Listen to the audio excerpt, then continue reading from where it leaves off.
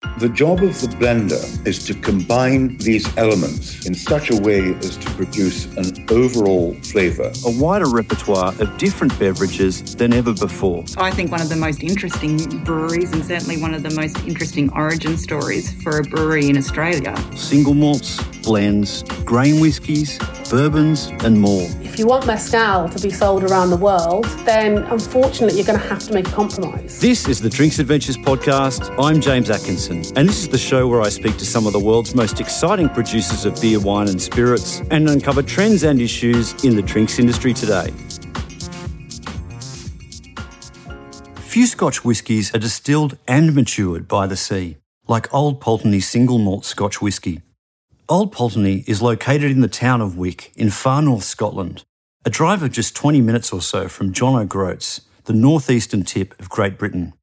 Its spirit matures in warehouses located just a few hundred metres from the North Sea. And according to our guest this episode, global brand ambassador Lucas Dinoviak, there is no mistaking the distinct salty note in the Old Pulteney whiskies that is a direct result of this coastal aspect. It's the reason why Old Pulteney is known not just as a maritime malt, but the maritime malt.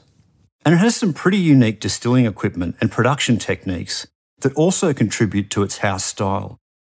Lucas will tell you some more about those in just a moment. But suffice to say, the Old Pulteney approach has been extremely successful. Led by its flagship 12-year-old expression, the Old Pulteney range has won many accolades over the years. In fact, one of its limited edition whiskies was named World's Best Single Malt at the prestigious World Whiskies Awards just a few years ago in 2016. This is a special episode of the Drinks Adventures podcast, produced with the support of Old Pulteney. And I asked Lucas first up to describe for us in just a little more detail the Northern Highlands area where Old Pulteney is based. If you imagine that North Sea basin, so surrounded by the Scandinavian countries in the north, and then Denmark and Germany in the west, and then you have the Low Countries in the south and the coast of Britain in the west of it.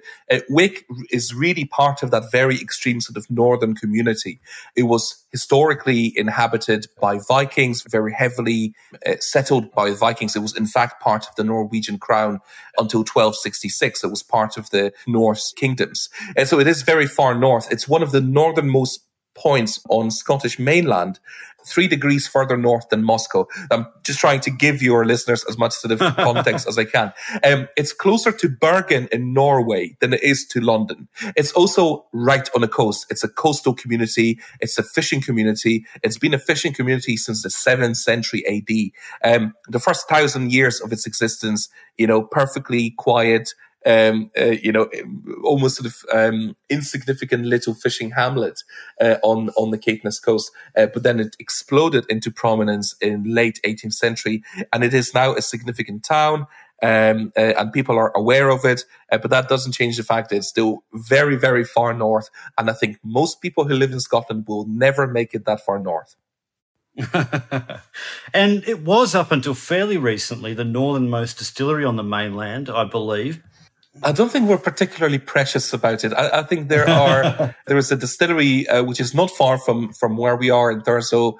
Good friends at Wolfburn, and they are further north on the mainland. But then, if you go into the Scottish Isles, there is a number of distilleries there which are further north. So our friends at Highland Park and Scapa, obviously on the Orkney Isles, and then you have some newer distilleries on some of these sort of outer isles as well. So yes, until recently, it was the northernmost distillery on Scottish mainland. It hasn't moved; it's still right where it was. Now, Pulteney is part of the Highlands region of distilleries. How useful do you think it is to talk about the Highlands region as a grouping of distilleries? The great Dave Broom, who is possibly the greatest living whiskey author, in my view, wrote and released several years ago the great Atlas of whiskey, and I think it looks like a coffee table book, but I would really encourage everyone who's even remotely interested in the drink to to find it in your local bookstore, because it's just a wealth of a fountain of storytelling and knowledge.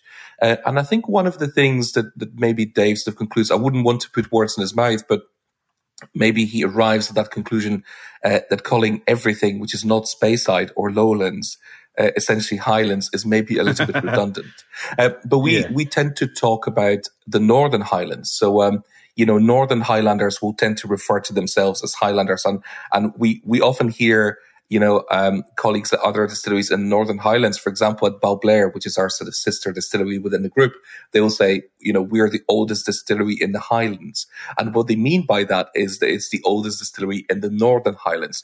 And today it still has that sense of independent spirit, of sort of self-reliance, and it's very much felt, in the people, their resilience, their warmth, their hospitality, which is second to none, but then also in the liquid. Old Pulteney calls itself the maritime malt, and there's quite a few Scotch distilleries that do talk about the maritime influence in their whiskies. What do you think sets Old Pulteney apart from the others? To me, that link at Pulteney is incredibly profound. The sea really informs everything the distillery does, and it informs all the liquid as well. There's no doubt in my mind. Wake me up in the middle of the night to give me a glass of it, and I know exactly where it came from, because it has that briny seaside signature to it. And if you can't smell it straight away, it becomes very obvious on a palate or on a finish in particular. That will tend to be the last note that lingers.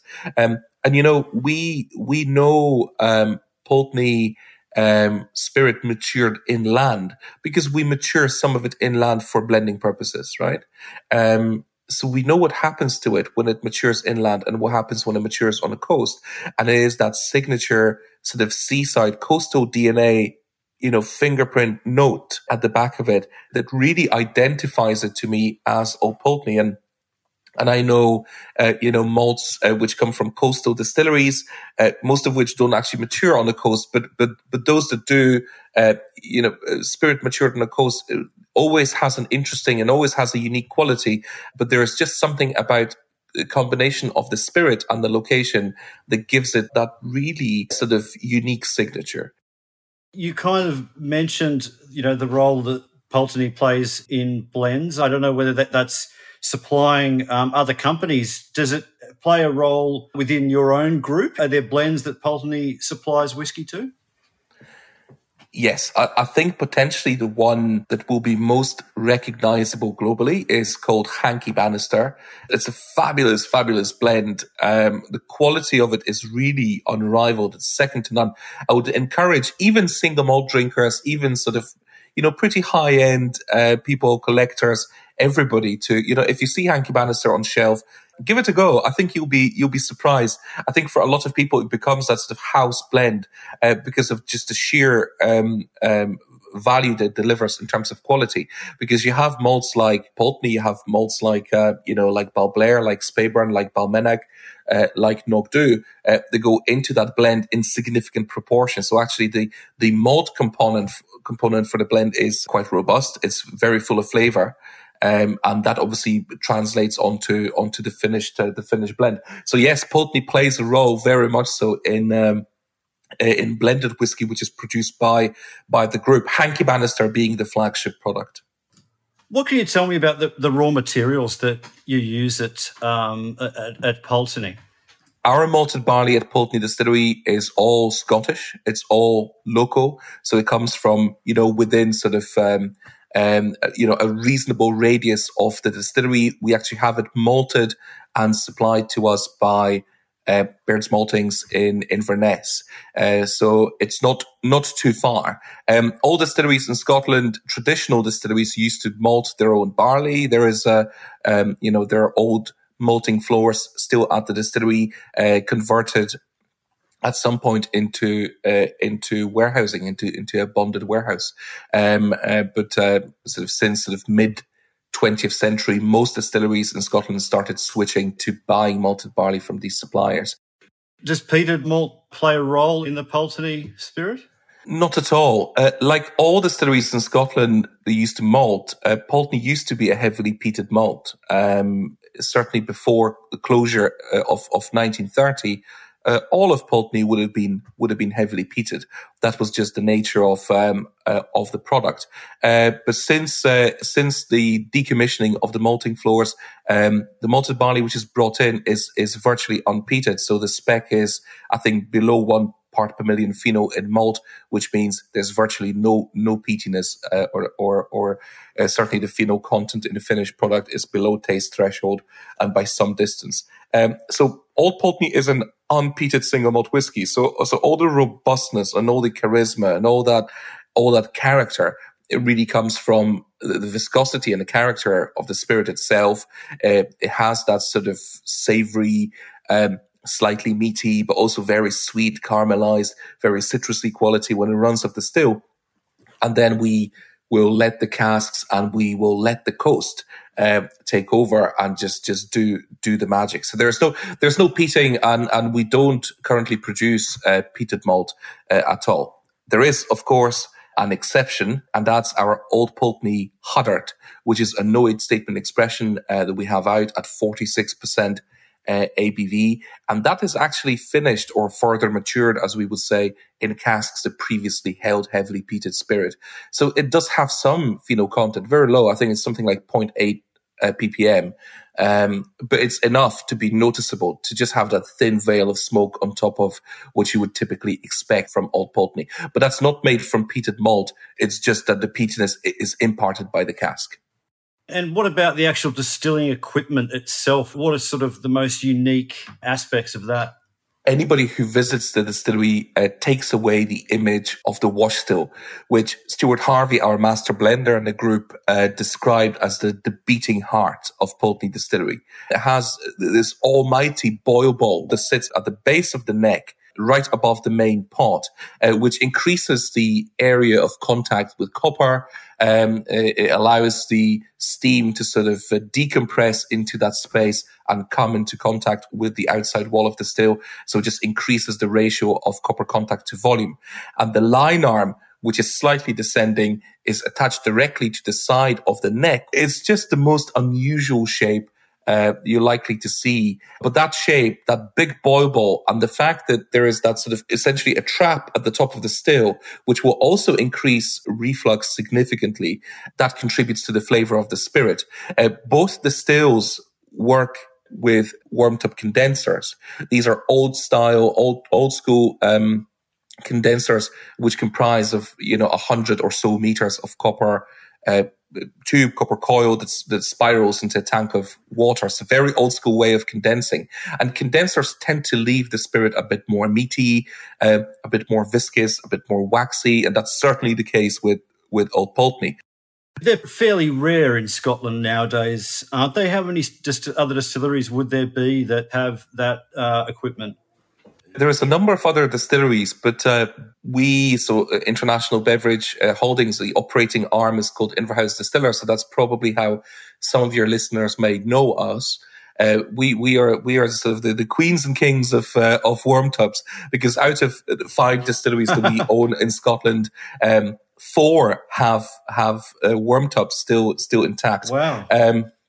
So we love a worm tub, because of that sort of charismatic, really viscous, really sort of waxy, beautiful, full flavored spirit that it produces. Our master blender is a great fan and great proponent, and it gives us a beautiful sort of asset in terms of swapping and trading spirit with other companies. You can always get the sort of lighter, more sort of modern Speyside style from other distillers. That's not a problem, but the heavier style is really at a premium. So if you look at colleagues from bigger companies, from really major blending houses like Diageo, they very consciously have a number of distilleries in their portfolio which have worm tubs. So if you look at something like Dalwhinnie, for example, or Glenkinchie or Clynelish, they have a number of distilleries that operate worm tubs, and that's specifically so that they can use that style of spirit within their blends. And that's exactly the same as the case for us, only on a obviously slightly smaller scale. What about from a maturation point of view? What types of wood have you got in your barrel store there, and what are the sort of decisions that are being made to craft the different whiskies? Yeah, so in terms of what's being filled at the distillery, majority of it is American oak, ex-bourbon casks. And we take from a number of suppliers. I think it's no secret that in recent years we've been filling quite a lot of Buffalo Trace, American oak, but there is just a wealth of great quality American oak in the system that will keep rotating, because we fill those casks twice and then three times. And then the casks are sent away for a rejuvenation process, to a cooperage in Scotland. And they're stripped of that sort of inner layer of wood, and then they are recharred. So a fresh layer of char is applied, and those casks are returned to the system. So, good quality American oak cask will serve us in those warehouses for 100 years or so. We also use a number of Spanish oak casks. These are beautiful Spanish oak first fill butts that we would use for Old Pulteney single malts, and particularly the 15 and the 18-year-old, but also obviously hugely the 25-year-old. These rely on the Spanish oak casks for further maturation. So those casks are first, the wood is air dried for us for 18 months, and then it's seasoned with Oloroso style wine for another 18 months. So those casks are absolutely stunning. They want to give so much extract and so much flavor, but they constitute a much smaller proportion of what's maturing. Old Pulteney is naturally very suited to American oak. It loves that sort of gentle, delicate vanilla influence. It loves the spiciness. It just loves the sort of caramelized sweetness that comes off those casks over extended maturation periods. A lot of expertise and a lot of just collective knowledge from that distilling team goes into presenting that spirit in a very balanced way, just making sure that it conveys the character of the place and really displays how the environment shapes the spirit. It's not an easy thing to achieve because wood will have the tendency to overpower spirit. And I think that's where Old Pulteney really wins. That's where Old Pulteney is not just a maritime malt, it's the maritime malt, because so much care is taken to ensure that every drop of that spirit that makes it into the bottle and is presented to the whiskey drinker speaks of its home. Now, I think the 12-year-old is 100% ex-bourbon casks, if you can correct me if I'm wrong here. So the Spanish casks, do they sort of come into play with some of the older expressions? That's exactly right. So the 12-year-old is 100% air-dried American oak, is all refill casks. Some rejuvenated casks may come into play. It's a combination of different sort of stages in the life cycle of American oak. With the 15 and the 18, that's where you really see the Spanish oak come into play.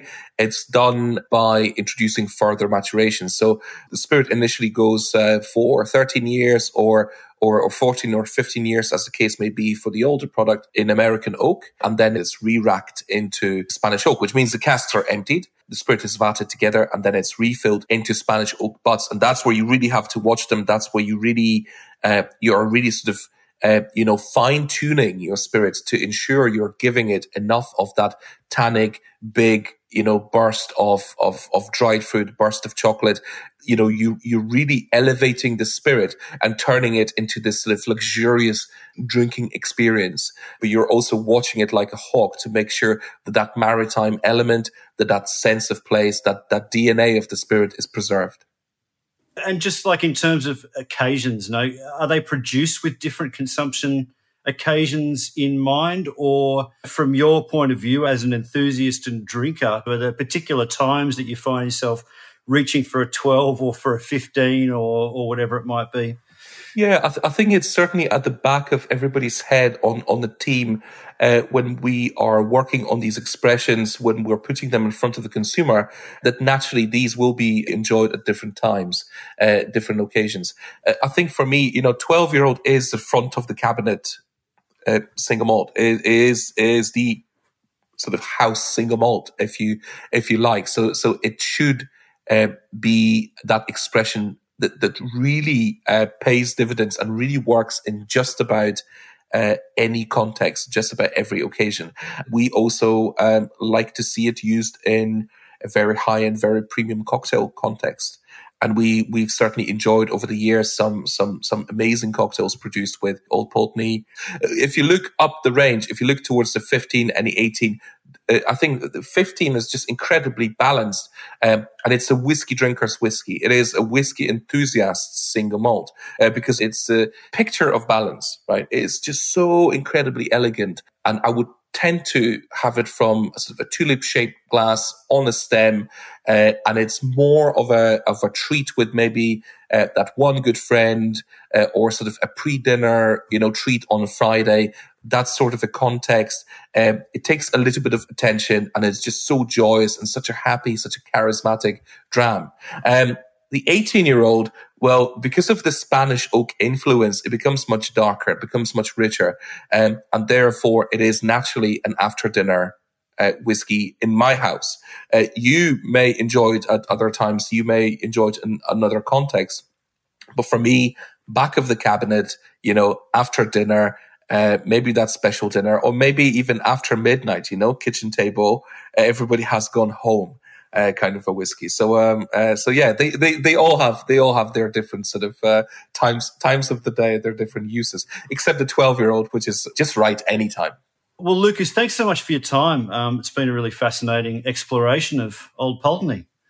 It's been great talking to you, and I would really encourage, obviously yourself, but your listeners as well, to get in touch with me or with the brand via social media if you're so inclined. If you have any questions, if you want to just chat single malt whiskey and geek over it, we're always here. We reply to all the messages. So yeah, just get in touch. Don't be strangers. And if you ever find yourself in our neck of the woods, if you're ever up, in northern Scotland, please do stop by, say hello. We give a mean tour of the distillery. The team over there are absolutely amazing. You get the opportunity to fill your own bottle straight from the cask. So it's a really worthwhile stop on your tour of Scotland. You can follow Old Pulteney on Instagram and Twitter at Old Pulteney Malt, and on Facebook at Old Pulteney. The Old Pulteney range is available nationally in Australia through retailers including Dan Murphy's. The Drinks Adventures podcast is produced by me, James Atkinson, with additional production and mixing by Dave Robertson. You can find complete transcripts, links and other information on the show at drinksadventures.com.au. You can follow me on all social media platforms at @ByJamesAtkinson, like my Facebook page, James Atkinson Drinks Adventures, to be kept informed of podcast giveaways and other news about the show. The Drinks Adventures podcast needs your support as listeners. Please do us a favour and leave an honest review and rating for the podcast on iTunes or Stitcher. We love hearing your feedback, and it helps inform other people that this is a show worth listening to. Or simply drop us a line at hello@drinksadventures.com.au.